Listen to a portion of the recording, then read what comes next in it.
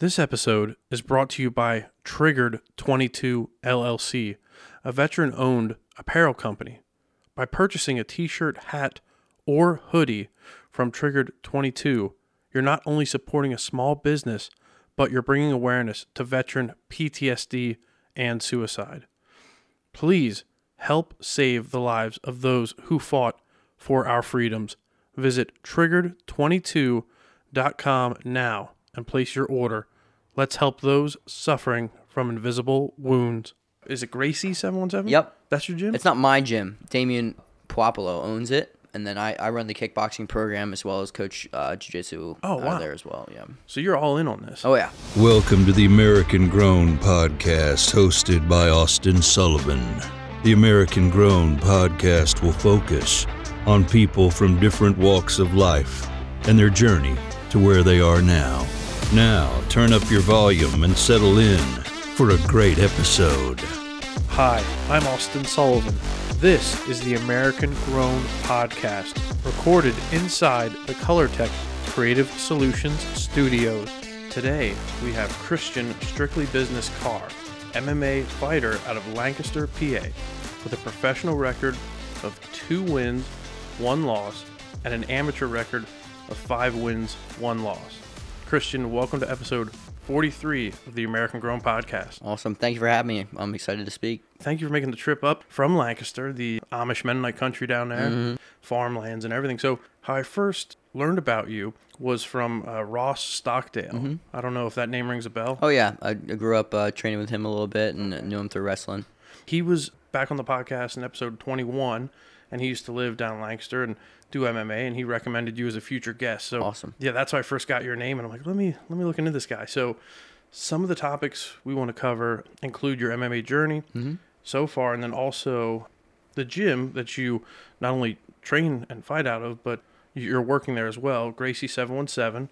And then here are some of the stats about you as a fighter. So this was updated August 11th. So you are the 62nd ranked of 172 active U.S. Northeast pro featherweights, the 22nd ranked of 55 active Pennsylvania pro featherweights, and the 345th ranked of 1,101 active United States pro featherweights. And this comes from Topology.com. So all the listeners out there, I'm not bullshitting you. Go take a look and check it out. Start from the beginning. Where'd you grow up? All right. So I grew up in Lancaster, Pennsylvania, in a little town called Landisville, in the Hempfield School District down there, as well as growing up wrestling for them. So I was homeschooled growing up, so I just kind of got to get to my work and get to the activities. That's basically, the sum of it. Okay. Any like for your family, brothers, sisters, anything like that? So I have 2 brothers, 2 older brothers, and I have an older sister as well. And I'm the youngest. I'm the baby. You're the youngest. They call me. Yeah. Okay, you're the baby. Yeah. So in high school, any sports, any activities? What'd you do? Yeah. So I was a wrestler. First and foremost, for everything, I started wrestling at the age of 4 for Penn Manor School District. Grew up doing that, and did baseball, did some football, stuff like that. And wrestling was definitely my place, and what I put most of my time into through high school, as well as training jiu-jitsu and kickboxing. When you say wrestling was your place, what do you mean by that? I grew up playing multiple sports, baseball, football. I played well in all things I did, but I really found a place to stand out when it came to wrestling. I wasn't the most fantastic wrestler in the world, but the individual aspect of it allowed me to apply my work ethic to really help myself stand out of the crowd. When it comes to those team sports, you can stand out as an individual, but, a lot of times it's a group holding things together. And sometimes when the group isn't there and you can make things happen yourself, then you can continue to build yourself in that aspect. And I'd say wrestling's very much like you're on your own. Like if you're getting beat, it's all on you. There's nobody else that has your back. There's no offensive lineman when you're the quarterback. You know what I mean? You're very much a lone wolf. Yeah, it's a great way, especially as a young kid, to be able to build yourself, mentally in those aspects where you really don't have anybody else to blame but yourself. You have to learn with your problems as your own and not push them off on others. Yeah, no, totally agree. Life after high school, what were you thinking? What were you looking to get into? I know some people get right into trade school, some people go right into work or go to 4-year college. Originally, my goal was to wrestle in college. I looked into Penn that. State, were you thinking? Because they're a very good program. Yeah, if they right? would have had me, I gladly Yeah. would have gone to Penn State, but I wasn't quite that good. But, I went and checked out some schools, and, I was very interested in wrestling in college. But it also kind of turned into a thing where I wanted to go to college to wrestle. And, as far as my academics would go, I wasn't sure if I was going to hold that end of the bargain, So I decided to pursue fighting MMA full time. So I had already fought. I had 3 kickboxing fights in high school, and I had my first 2 MMA fights while I was still in high school. Still in high school? Yeah, so between my junior and my senior year, I had my MMA debut. I was 18. I think I fought a guy who was like 28, 29 years old. Seriously? So that was kind of a crazy perspective, especially going into my senior year of wrestling. Okay. Mind you, there's great wrestlers in high school, but I also had kind of the edge of the fact that I just beat a grown man up a couple months before that. Yeah. So that being said, there were still some kids who whipped my butt in high school. It gave me a little bit of a confidence boost. Ultimately, that set the ground for this is an option after high school is to pursue this full time. Well, yeah, I mean, you're going against somebody almost 10 years, older than you. Okay, so take us back through that fight. So you're still in high school. Mm-hmm. Yeah, now you have a little bit of swagger, right? You just kicked this grown guy's ass. But what was that experience like? Like, diving a little bit more into that. It was crazy, yeah, and fighting continues to be a crazy experience. There's never a moment that is, better than the next, because in this kind of sport, it's so do or die that every moment is your biggest moment. Although I start to feel more comfortable, there's still that aspect of, this dude might go out and whoop on me. So it's just a perspective you can't really get unless you're in that situation. But coming up around the team that I came up with and being in the individual sports like wrestling, competing in jiu-jitsu matches, competing in kickboxing fights, it's kind of like it's what I came up doing in a sense. Although it was a very uncomfortable situation and continues to be, you find ways to make it normal. You normalize the stressful situations. Goes back to the mentality of the individual sports. You learn to take everything on yourself, and you learn how to process those moments so that, your mental process emulates itself from the time before, and you can, basically have a process. Yeah. Let me ask you this. What the other kids, because you're in high school, what'd they think? Like, what did they think when they heard did the kids not know? Like, your fellow students? Yeah, they all knew. My coaches sometimes would get a little mad at me when I showed up to practice with my legs all bruised up because I was kickboxing and stuff. I got you, like, right. Maybe don't do that during the season, kind of thing. They'd I got say, you. The wrestling coaches were like, no. Yeah, not that they discouraged anything, but it also came into like my style of wrestling was super funky because of the time I spent doing jiu-jitsu, and there was always the constant debate of which is better, for MMA, wrestling or jiu-jitsu. But growing up doing both, I had the Good ability to perspective. blend it. Yeah. And I always tell people it's not that one's greater than the other, although situationally, there's time and place for everything.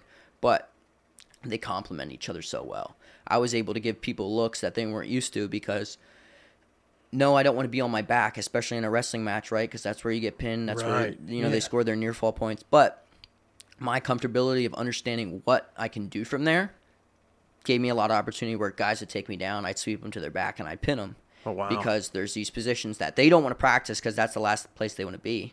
But I'm practicing all the time in the gym because I got to know how to get off my back. I got to know how to choke people from my back. I got to know how to sweep people from my back. So it's kind of like you could do 100 single legs, but you've never got swept on the way down from your single leg, then you're not going to know what that feels like. Yeah, know what to do. So yeah. It gave me a different look that I think benefited me down the road. Again, at what age? Like 18, 17, 18? Or so 16? My first MMA fight was I was 18 because you have to be 18 in Pennsylvania to fight. Okay, MMA. I didn't know that. Yeah. Mm-hmm. You're fighting in high school Mm-hmm. against people 10 years or maybe a little bit older, roughly. How did that segue into, starting to train at Gracie 717 Mm-hmm. and also now you're teaching and instructing, the next generation there as well? Right. So it all started I was actually working at a summer camp, and we did a martial arts camp for a week up there, right? So up in the Poconos, I was working summer camp, Twin Pines, it's called. And so, was interested in the martial arts camp, thought that was cool. My brother and I were both working up there together, and we're like, we should get into something like this. So basically, he took it to look it up for the first time, just kind of looked up what's in the area.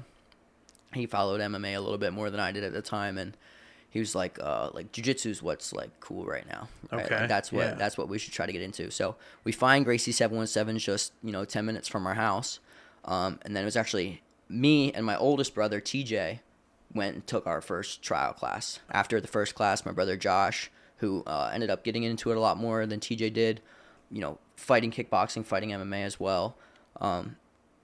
We started going together. He's closer to my age. He's only about a year and a half older than me. So we're homeschooled, staying at my cousin's all the time because we can walk to the gym from there. Nice, yeah. So, that was just our day-to-day was, do our little computer school, a.k.a. play video games, and then walk down to the gym and get beat up by some adults. Yeah. That's awesome. Gotcha. So that's how you got introduced to the gym. At what point, maybe we're fast-forwarding a little bit, but at what point then did you feel confident enough, or did the gym owners come to you and say, hey, you can start like instructing, start teaching? Like, take us through all that, and shout out the gym owner who you mentioned off air. I can't remember his name. Damien Puapolo is the gym owner, and he's the head jiu-jitsu coach there as well. So basically it was Damien and my old kickboxing coach, Zach Kelly. So Zach was in charge of the kickboxing, as well as he was fighting MMA, and now he's fighting professional kickboxing again. Oh, wow. So he was fighting MMA, and Damien was running the MMA program. So starting off with just kickboxing, Zach kind of took me under his wing. I would have done anything that guy told me to do because, he wasn't steering me in the wrong direction with anything. Yeah. So I was 16. He's like, hey, we've got a kickboxing fight. You want to do it? Yeah, I want to do it. Like I said, I would have done anything the dude told me. So I happened for my first kickboxing fight. It was the first time I got to, fight in front of a crowd and stuff like that. I was 16. My opponent was 16 or 17. Okay, and a kickboxing fight, because I'm picturing like UFC, but kickboxing, you're just explain it. Minus the grappling. Okay. Right, so it's just punches, kicks, knees. It was a glory rule fight, so you have like your tie clinch. It's a 5-second clinch compared to like K1, which is like one technique in front in the clinch. Boxing with kicks. Okay, Simply put, yeah. Right? So I had my first kickboxing fight. I won that. I had another one a couple years later. But basically, the moral of the story was I was just doing whatever Zach was telling me, putting my time in there, trying to help him out as much as I can while still learning. And I was like, he'd call me his protege, right? So then it got to the point where, he's real busy, and he's like, you know what? Maybe I'm not going to be here a couple days a week. Would you want to start running these classes? So that was kind of my introduction to coaching. A little bit of like him letting me show stuff while he's there coaching, and then, hey man, just like a couple days a month, we'll let you take over. And that was like kind of my first look at it. And then I was working as a security guard at Spooky Nook Sports. Oh yeah, that's right? a huge complex. Super cool spot. Yeah. I really enjoyed working there. But then there was just some days where I'd be working quote unquote security, but I was sitting in my car and counting how many cars came onto the lot for the day. Really? for 8 hours. And I'm like, all right, well, I could spend 8 hours doing anything else. Yeah. And, right. It'd be more worth my time. Exactly. So then I expanded into coaching a little jiu-jitsu at the gym when Damien let me do that. And then I was like, hey, like, I'm kind of doing this a little bit. How can I do this full-time for real? Damien just pretty much blessed me with the opportunity of being able to coach with almost no questions asked. He just kind of lets me do my thing. I come to him and ask him all these questions all the time, but he's really helped me out in the aspect where he just lets me make it happen. And what do you think of that when he was just kind of like, you're teaching, go at it?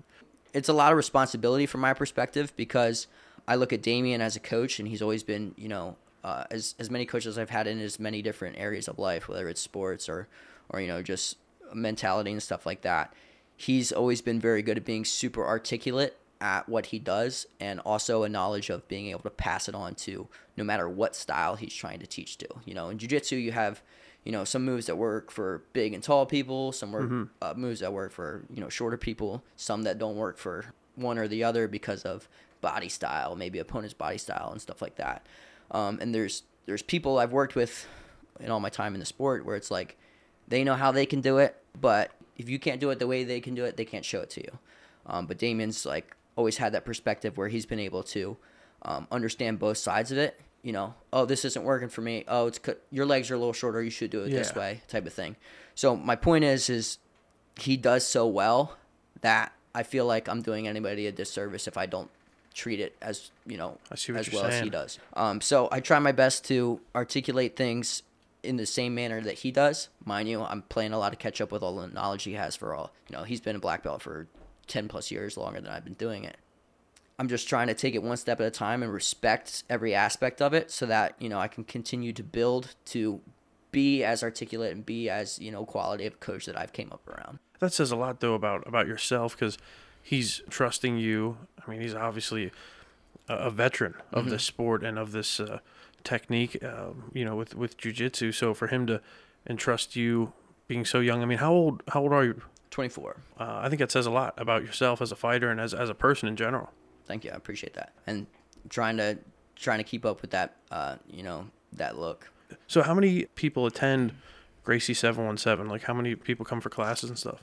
Roughly, I mean, you could get 30 guys on a Monday to jiu-jitsu class. Yeah. And then, you know, have 30 guys on Tuesday, and 15 of them are different. As a collective, I don't think I could think of how many people are there in total. But just for jiu-jitsu, you know, like I said, there could be 60 guys you see in 2 different days. The kickboxing program's really taken off. We get usually like in between 20 or 30 people a class. Right now in the space we're at, you know, we're filling it up. That's phenomenal. Where's it located? What's the address in case people like want to come and? Yep. Yeah. So we are at 3515 Columbia Avenue in Mountville. We're actually right across from the Leisure Lanes Bowling Alley, if you've ever heard of that. We got a nice little spot there right now. You know, if things keep going as they are, we'll probably have to expand at some point, but, you know, nothing wrong with that. That's a good problem to have. The weight division that you fight in is the featherweight. So, from my knowledge, that includes greats like Jose Aldo, Max Holloway, Conor McGregor for some time, but he's always fluctuating in weight classes. And, what is it, Alexander? Volkanovski, yeah. So, like, that's the kind of fighters we're talking about for all the listeners. I mean, that's your weight class. Is there any of those guys that you kind of maybe look up to or mimic their style, their movements at all? Yeah. So, I mean, I look up to all those guys that, you know, are the greatest in any division. There's certain people, there's huge aspects of them that I would love to, you know, implement into my style. But the major like perspective for me is that I have to have my own style. If I try too much to be somebody else, then I'm not gonna be original. That makes sense, yeah. But speaking of Conor McGregor, you see people in this sport all the time where it's like you're trying so hard to be this guy, and it's not genuine, and it's not you. Yeah. And like he's done what he's done. It's fantastic, but you know he's also kind of fallen off the deep end a little bit with a little bit of what he's had going on, and. You know, it's not sustainable. I always talk to people. It's like Conor McGregor did so many crazy things early in his career. You know, his run to the featherweight title was insane. He goes and wins the lightweight title. That's crazy. You know, he loses the Nate Diaz. Yeah. He has this world burner mentality, and he's killing everybody. Okay, you got one chance to come back as that guy, right? Because how genuine is the look every time you come back after another loss? You can't talk about how you're knocking everybody out if you're not doing it anymore. It's tough, yeah. Yeah, when you can't back it up. Yeah. So I have a lot of confidence in myself, right? But I'm never going to be that kind of person, you know, because I have too much respect for the sport and, you know, what all goes into it to not be humble and not, you know, understand that anybody has a chance. Doesn't mean that I'm not confident in myself. Doesn't mean that it's not cool when people do it. It's cool when people call their shots, you know? It's pretty crazy. But there comes a point in all those people's career where they're not that person anymore. If you can't be the loudmouth, then what are you now? So you're staying true to yourself. Yeah, which I think is phenomenal because, you see so many young fighters coming up and they want to be the smack talker. They want to do the moves and act as if they've been there, right? But they're not there yet. Yeah, it's funny. Conor McGregor, when you mentioned him and his fight against Nate Diaz, that was tough. I'm a Conor McGregor fan. Been a fan since way back when he first kind of got into it.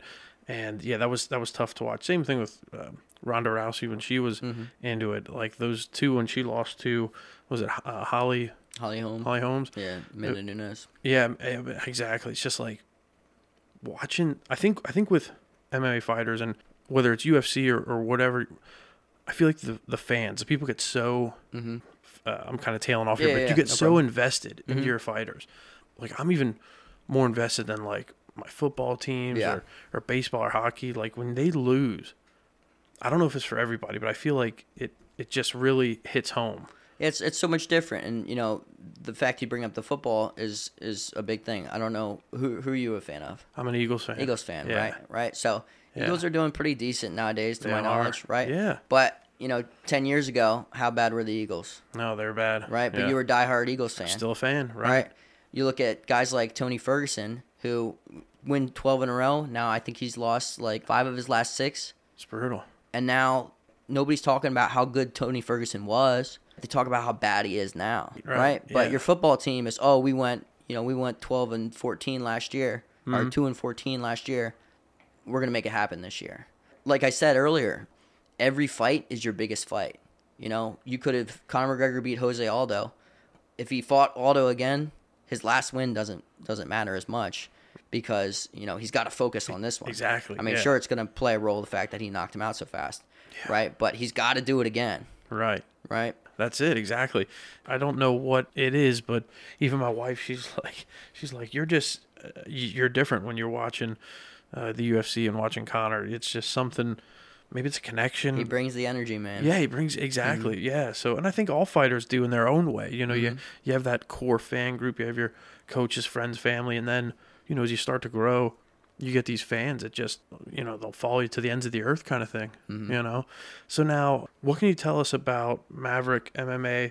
The way I look at it, and I don't know, I just did some research, but it seems like a mixed martial arts promotion company here in PA. So is that kind of like the UFC of Pennsylvania? Exactly, right. So you look at them as organizations, right? The UFC is like the NFL, right? It's the biggest organization. It's the one everybody wants to be in.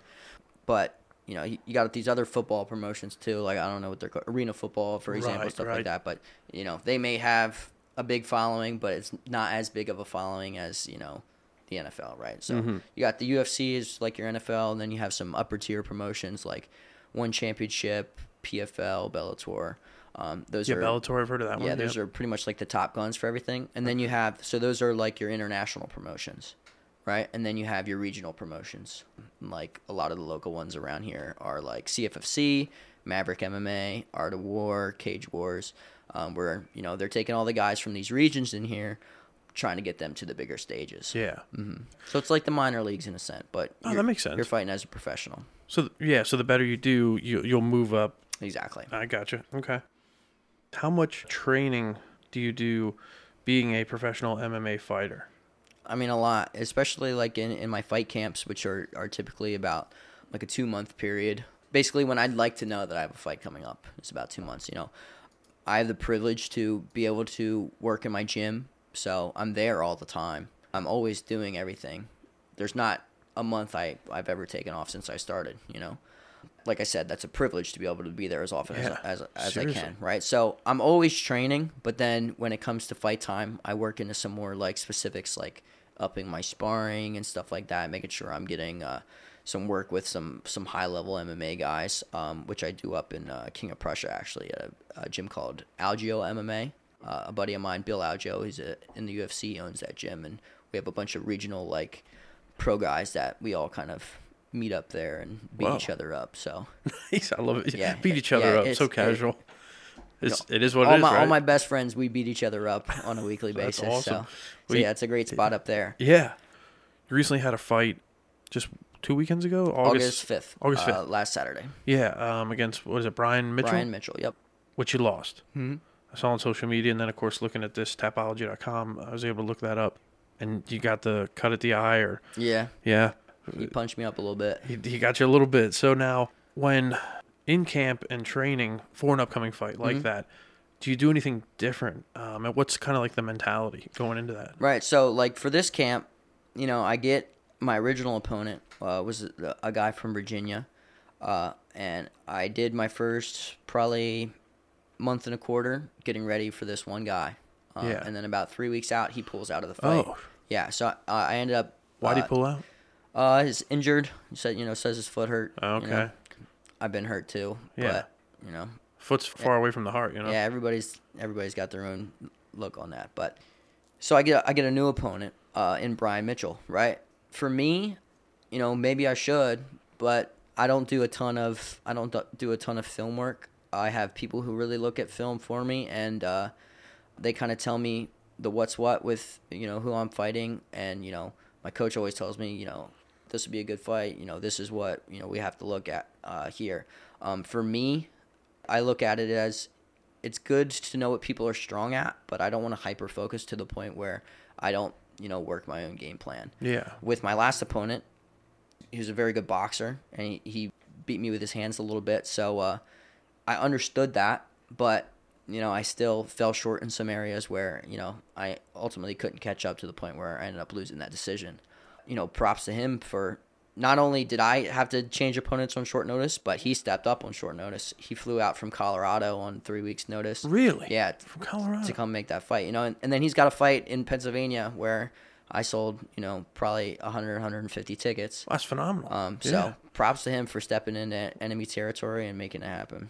We say it was a decision. It wasn't. Yep. And he came from Colorado. So in Maverick MMA, you're fighting people from all over the states. Yep.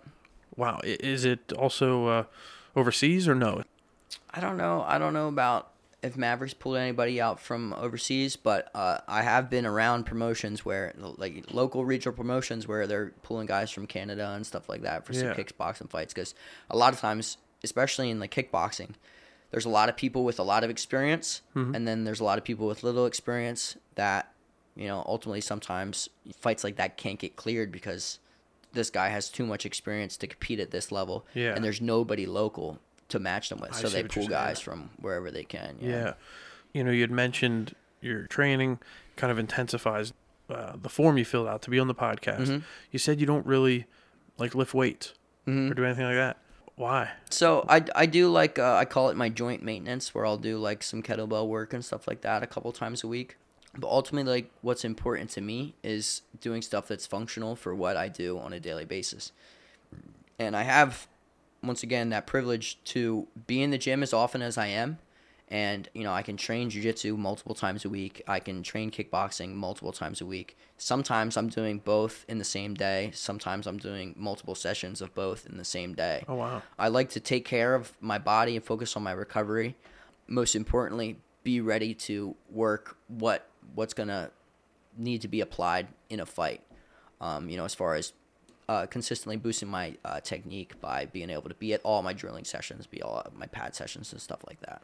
So it's not necessarily being, able to lift the most or being the strongest guy. A lot of it's maneuvers and technique. Yep. Yeah. Okay. So technical destruction. Technical destruction. Oh, I like that. I like that. So now take us back to this Brian Mitchell fight.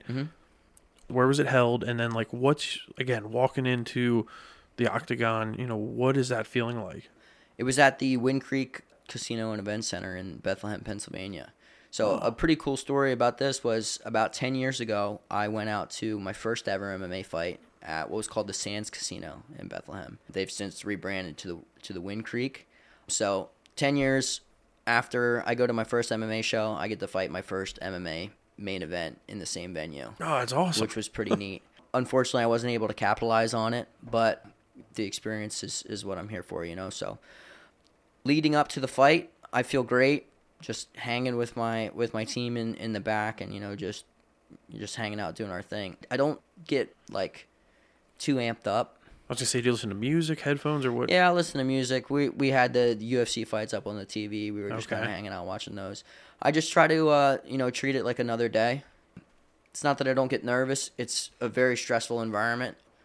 I got to fight somebody in front of hundreds of people. I'm a professional. Everything counts so much, especially early in my career, because if I lose a handful in a row now, sometimes that's a hole that's hard to dig out of, So, and like I said, my next fight's always my biggest one. I had mentioned in a post on social media recently, people ask me what's it like fighting? I said, it sucks. It's the greatest experience in the world, but it's very stressful. I tell them every fight is like a job interview. Oh yeah. I got to go out there and I gotta win the interview, right? Yeah. And if I don't go out and I don't perform, I don't get the job. It's just a way for me to look at it. I've had big wins in the past. I've lost in the past. I know that I'm capable of beating anybody, but at the same time, I move left and they move right, and everything can go wrong in an instant. In this fight, I did pretty well the first half of the first round. I get hit with a clean right hand. It's the first time I've ever been dropped with a punch in my entire life. And now I got to process that in the biggest moment of my life. Real quick. You know? Yeah. So that's something that's brand new. I'd never been dropped with a punch. Well, I've never been dropped with a headshot, I should say. You know, I've got dropped with body shots and stuff training. Yeah. But I've never been dropped with a headshot in my entire life. You know? So when it hits you with that right, what's like vision blurry? Like what's going on? You know, you're stumbling back. Yeah. So I slipped. You know, so I tried to move as he hit me, and then all of a sudden I'm on my back and I'm playing like an open guard position. Okay. You know, trying to defend myself from my back. And I recovered well. I didn't take a lot of heavy shots on the ground or anything. Which is, you know, another situation that I've never really been in. And so as I'm in the back, as I'm thinking, I'm like, okay, like if this happens today, how am I capable of processing it? And it's not something you want to think about, but it's something you have to think about because, like I said, you can beat anybody any day. Anybody can beat you at any day. So, you know, if you're not prepared for either, then, you know, you're not going to be comfortable out there. I always tell people it's like, I'm not nervous to fight. I'm nervous of the outcome. I'm nervous of anything can happen. Yeah. And I don't want to get knocked out in front of my parents. Right. Oh, you know? Yes. So mom and dad, like they come and support you, of course. They're my biggest supporters, you know. Yeah. They've helped me out, you know, from the beginning, you know, paying for my gym fees from the start, you know, to then, you know, just supporting me while I wasn't going to college and I'm still living there and stuff like that. My dad's real into it. He understands it really well. My mom is as into it as she wants to be. Yeah. She loves the atmosphere. She loves being there. Really? She maybe doesn't understand the sport as much as my dad does. But they believe in me more than anybody, as well as like my brother does.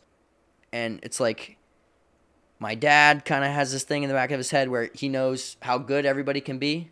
But sometimes I think my mom thinks that it's impossible for anybody else to beat me. So sometimes I got you. I'm sitting there and I'm like, I try to play the cool guy situation, but I know that every fight's going to be super tough. And she's like, oh, like, how's he look? And I'm like, he looks like a pussy or something like that. Because because what am I supposed to say? Like, I don't know. He might knock me out. Yeah, especially to your mom, right? But that's awesome that they support you like that because sometimes, you know, parents and even friends and siblings could be like, why are you doing this? Mm-hmm. You're wasting your time. Like, what are you going to get out of it? But yet they see how much you love and appreciate the sport and, like, you know, you have ambitions, you have goals, and they're supporting you. Like, we're all in. I think that's pretty awesome. Yeah. And just like with my gym situation, I'm nothing but blessed to have that opportunity. Yeah.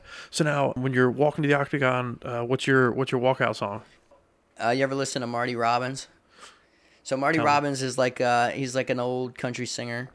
And he's is that the one with the big iron on his hip or something? So like that? yeah, that's What's that song? I've walked out to Big Iron a few times. Okay. And I've also walked out to The Master's Call by Marty Robbins. The Master's Call. It's been my most recent one. It's off his album. I believe it's called Old Westerns and Gunfighting Music. That's awesome. Yeah, it's good stuff. Yeah. But it's gunfight music, and I'm going out there to hit a quick draw on somebody. So. I love it. That's perfect. From this last fight, what's a takeaway? What did you learn? A lot, you know, simply put, I got to be first. And, you know, that was, you know, kind of my thought going into the fight. You know, my opponent was a very good counter striker. And, you know, when I've seen him in the past get a little pressure put on him, he tends to, you know, fall back a little bit. Myself, I'm a little bit more of a counter striker than anything as well. And I allowed myself to overextend and fall into, you know, his counter striking a little bit. He's a good boxer. You know, and he hit really hard. I had said to him actually after the fight that not only did he hit me more times than anybody had hit me in my entire career, but he also hit me harder than anybody has ever hit me in my entire life. Yeah, that's another thing that I had to deal with in the moment because he was smacking me when he was hitting me. He hit really hard. Yeah. Real heavy boxing, you know. But if I went out there and put a little bit of a higher pace on, I think I could have had a little bit better of an outcome. But, as they say, hindsight's 20/20. I can always look at it and say what I could have done, right? But what's most important for me is how I develop from this, and, we'll see what I'll do in the future. When you're going into the octagon and game planning, is it like, I'm going for a KO? Is that what you're always thinking, or what? For me, or tap. You want him to tap, right? I'm more of a grappling kind of guy. I like to choke people. So I always say, like, if I knock somebody out, it's probably by accident. Okay. Of course, I want to go out there and win any way possible. Right. I think it's a little bit more fun to choke somebody if capable. Would you say that's obviously more technique, but once you get them down, because it's, I've seen where they get their arm, and if they don't tap, they're gonna break it, or you get behind them. That's what gets you going. Yeah. So the mentality of it for me is, it's like in wrestling. You could win by pin, you could win by technical fall. So technical fall would be if I'm up by 15 points, right? They just call it a match. Like a mercy rule. Tech fall, technical superiority. So that's what they call it. But you'd have these guys that go out and they get pinned. Like sometimes, the number one guy gets pinned by the last ranked guy, and they're like, oh, he got caught. Kind of same thing with a knockout for me.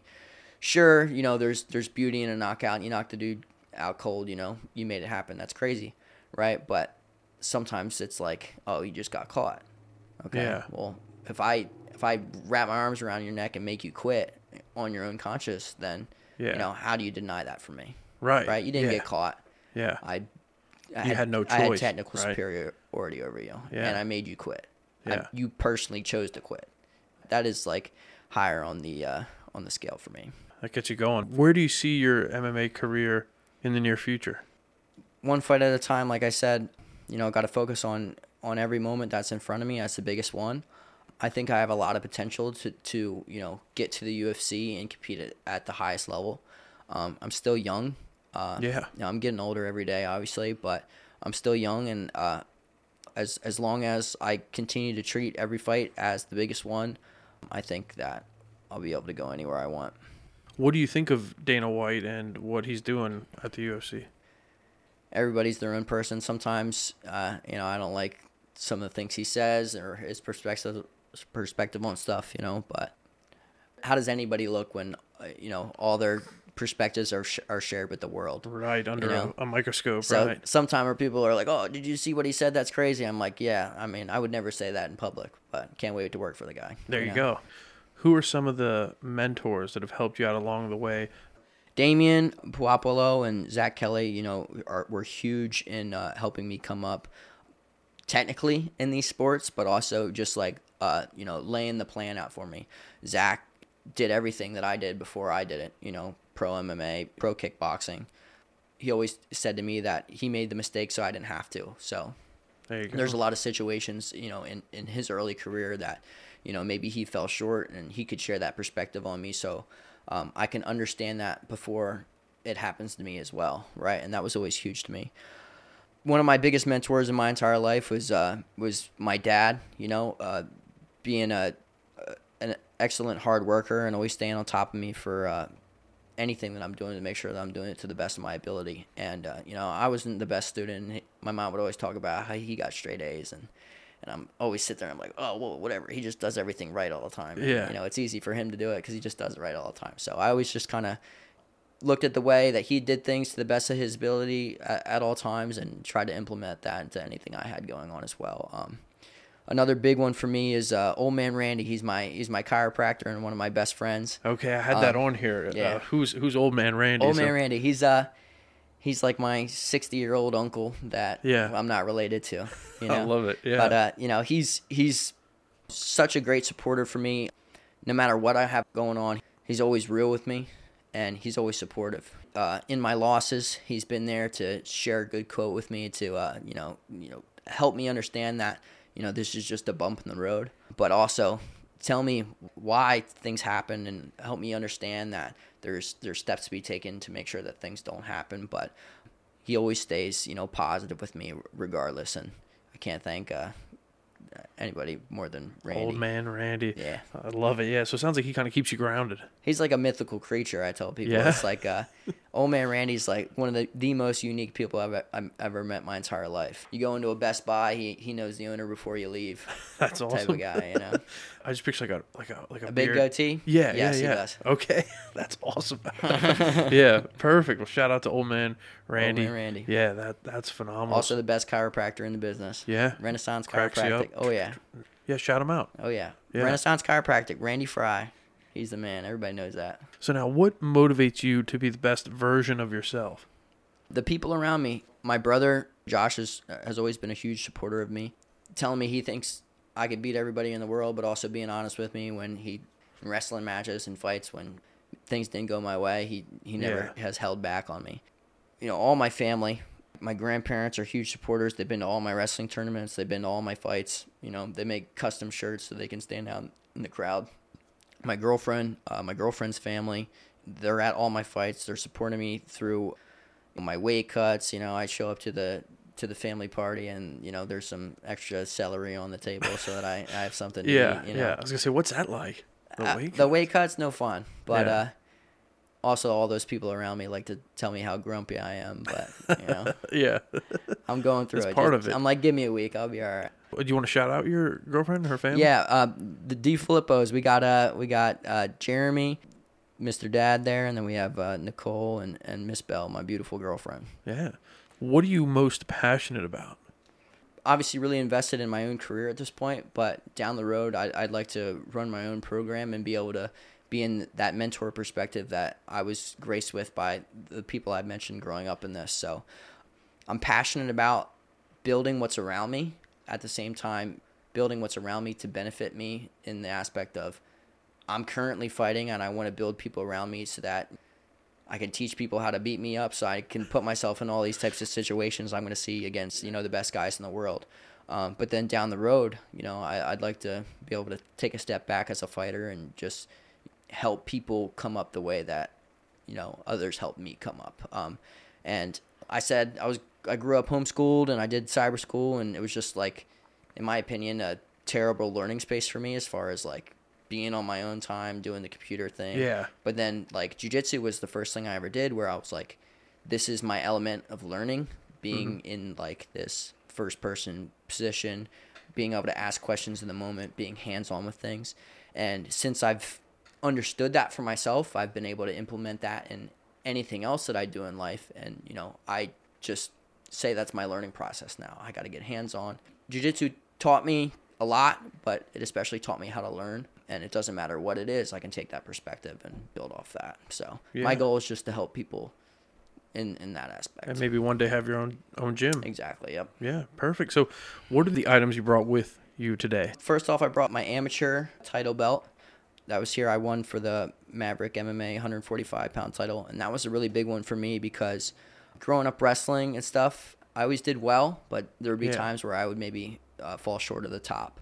And then in my amateur MMA career, I was undefeated. I had my first title fight, and that was also my first loss. And for me, it was kind of like overcoming the peak of the mountain, where not only did I made it to the stage, but I won on that stage. So being able to win a title was really big for me, especially because I had a few-year layoff between this fight and my last fight before that because COVID happened, and then I ended up tearing my knee up and having to get knee surgery. So I was coming off probably close to 2.5 year layoff to come back, and I put on the performance of a lifetime for that belt. So to get this belt here, take us like, you know, where's the location?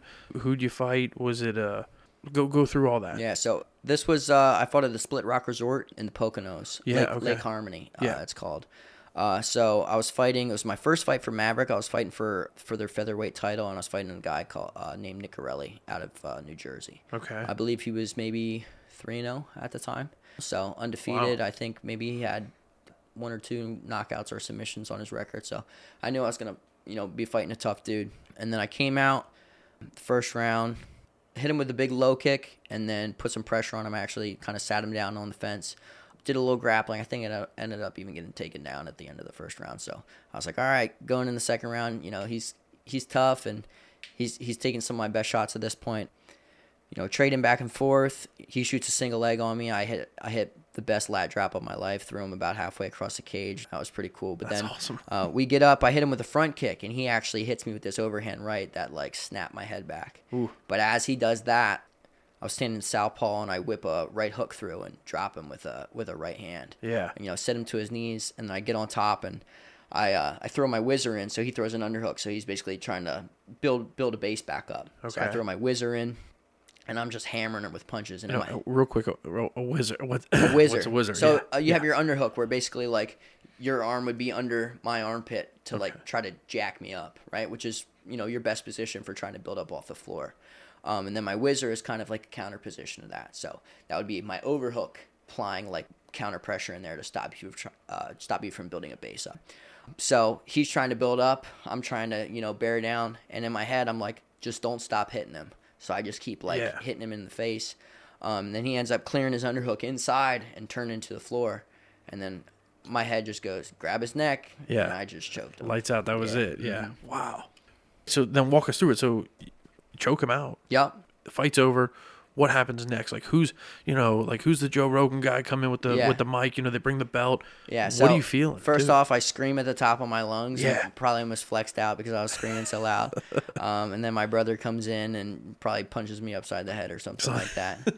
But yeah, and then I believe Sean Joshua was Mr. Joe Rogan in this situation. Okay. He comes in and I think they were calling me the Great White Ninja because I was pulling out some funky moves and that. Great White Ninja. But it's strictly business, and we're sticking to that. Yeah. But yeah, it was a cool one, and like I said, with the layoff, it was just a big moment to come back to.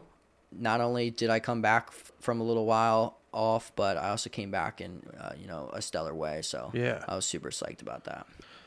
That is crazy to be off for that long, having, would you say, knee surgery then, and plus COVID thrown in there. Yep. Props to you. That's awesome. Thank you. Yeah, seriously. So now, let me ask you this, because you mentioned, strictly business, and I want to bring that up. I'm sure a lot of listeners. How did you get that nickname? How'd that come about? So, my brother's father-in-law, right? So his wife's dad, came to one of my wrestling matches when I was in my junior year. So we were wrestling in their home school district of Ephrata, and then it was the Ephrata senior night, right? So they grace all the seniors for their senior night, and I had to wrestle one of their seniors that night. I go out, I hit a high crotch on him and just stick him on his back. And my brother's father-in-law is real into like WWE. We always had like a good connection over talking about old wrestlers and stuff like that. So of course he's into the nicknames such.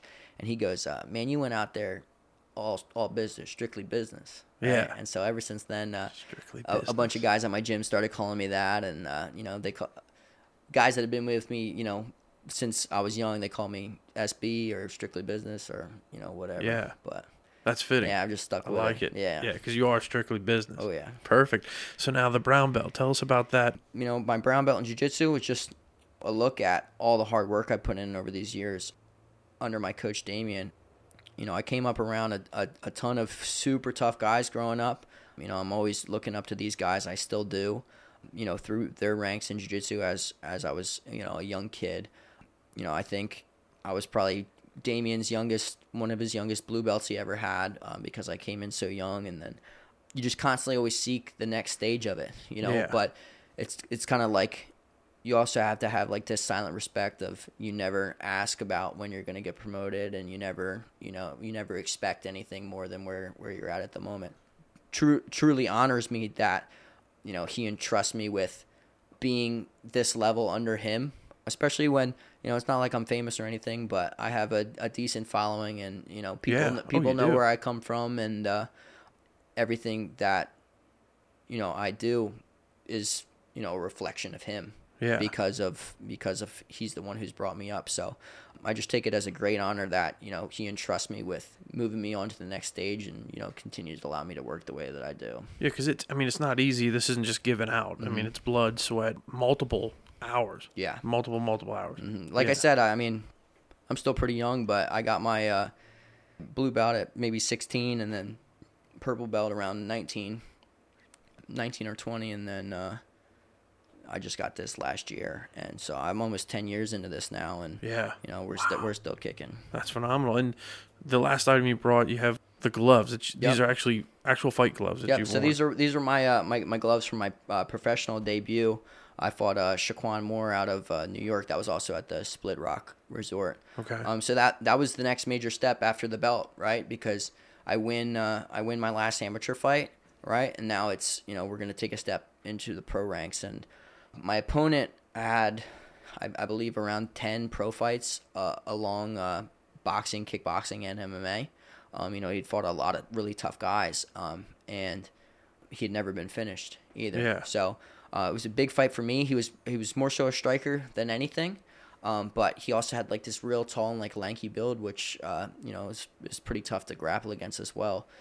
So I was in there, and we're pretty neutral for a little while, and then I hear a voice out of the crowd that says 3-6. Old man Randy's voice. I would recognize it out of anywhere. So I hit him with the lead hook uppercut, and it kind of just changed the momentum of the fight. And then second round, I ended up taking him down and choking him as well. So Wow. Yeah. It was a good one. Shout out to old man Randy coming through big. How can our listeners connect with you, follow along on your journey? Also shout out to, Gracie 717 and the gym there. Yeah. So we have me on social media, Strictly Business Carr on there. Strictly Business Carr, just one word. Or Christian Carr on any social media platform. You can find me on there. As well as the gym, Gracie 717. I believe in both links are in my Instagram and my Facebook bios for their page, and then you can obviously follow them as well. You also have, I think, your own personal website with your own kind of like apparel and stuff. StrictlyBusinessMMA.com, I believe it's called. From Rama Digital Design, they designed that for me. It's just kind of a main hub. You can go look at my merchandise on there from MMA T Co, who makes my T-shirts. Any fight news and stuff I have is on there. You can book private lessons with me, as well as seeing my personal schedule for when I'm coaching group classes at the gym. Awesome. Before we close out, is there anything else you would like the listeners to know? Support your people, your local people that are doing their own individual thing, on any stage they have going on, because there's plenty of people around that are capable of doing great things as long as the support is around them. So support those that are around you like they're the world champion. There you go. Do you have any fight yet scheduled? I know you're just coming off one. Yeah, not yet. Okay. We'll see what's up. I'm hoping to get something running in the late fall, winter time. All right, so I got a couple more questions. Cool. And the one's been on my mind since you walked in the door here at ColorTech. And I think it's phenomenal. I'm a big Harry Potter fan, and I'm a big Morgan Wallen fan. And you're rocking the mullet, the glasses. Does anybody ever say that? So actually, growing up, I had a little bowl cut thing going on. Did you? And I'd wear the little circle glasses. People would tell me I look like Harry Potter. But yeah, I get the Morgan Wallen thing sometimes too. Actually, I think I just saw something about how he cut his hair or something. He did, yeah. So he used to look like me, is what it. That's what it is. Like. Yeah. And then the last thing, I'm just going to throw it out there, because I think if you speak it into existence, it could happen. You probably already have somebody, but if you ever need a sports photographer, a fight photographer, I'd be more than happy. I'd be honored to come photograph you. The reason I say that, here at ColorTech, we also have Blue Cardinal Photography, which local people know. So we cover all the local high schools, Leavenworth Valley College. But then myself, as a freelancer, like I've photographed it at Heinz Field, Lincoln Financial, Madison Square Garden for a bunch of different colleges, Temple, Louisville, photographed their men's basketball at Madison Square Garden. It was crazy. And I haven't shot in a while. Like I even did the fight in Phil's. Never got to the Phillies or like the Eagles. That'd be cool. But just throwing it out there. If you ever want a professional sports photographer, I'm not looking for payment. I would just come photograph and that would be awesome. Give you the photos. We could and definitely stuff. work something out. That'd be sweet, man. Awesome. Well, if you're good, I'm gonna close it out. Awesome. Sounds good. Christian Strictly Business Carr, MMA fighter on the American Grown podcast and the ColorTech Creative Solutions Studios. Thank you for joining me. Thank you very much. It's a pleasure. To see photos of today's guests and more content, just search American Grown Podcast on Facebook and Instagram. If you enjoyed this episode, please subscribe and leave a review. If you'd like to be a featured guest on the podcast, please direct message or email Austin at AmericanGrownPod@gmail.com.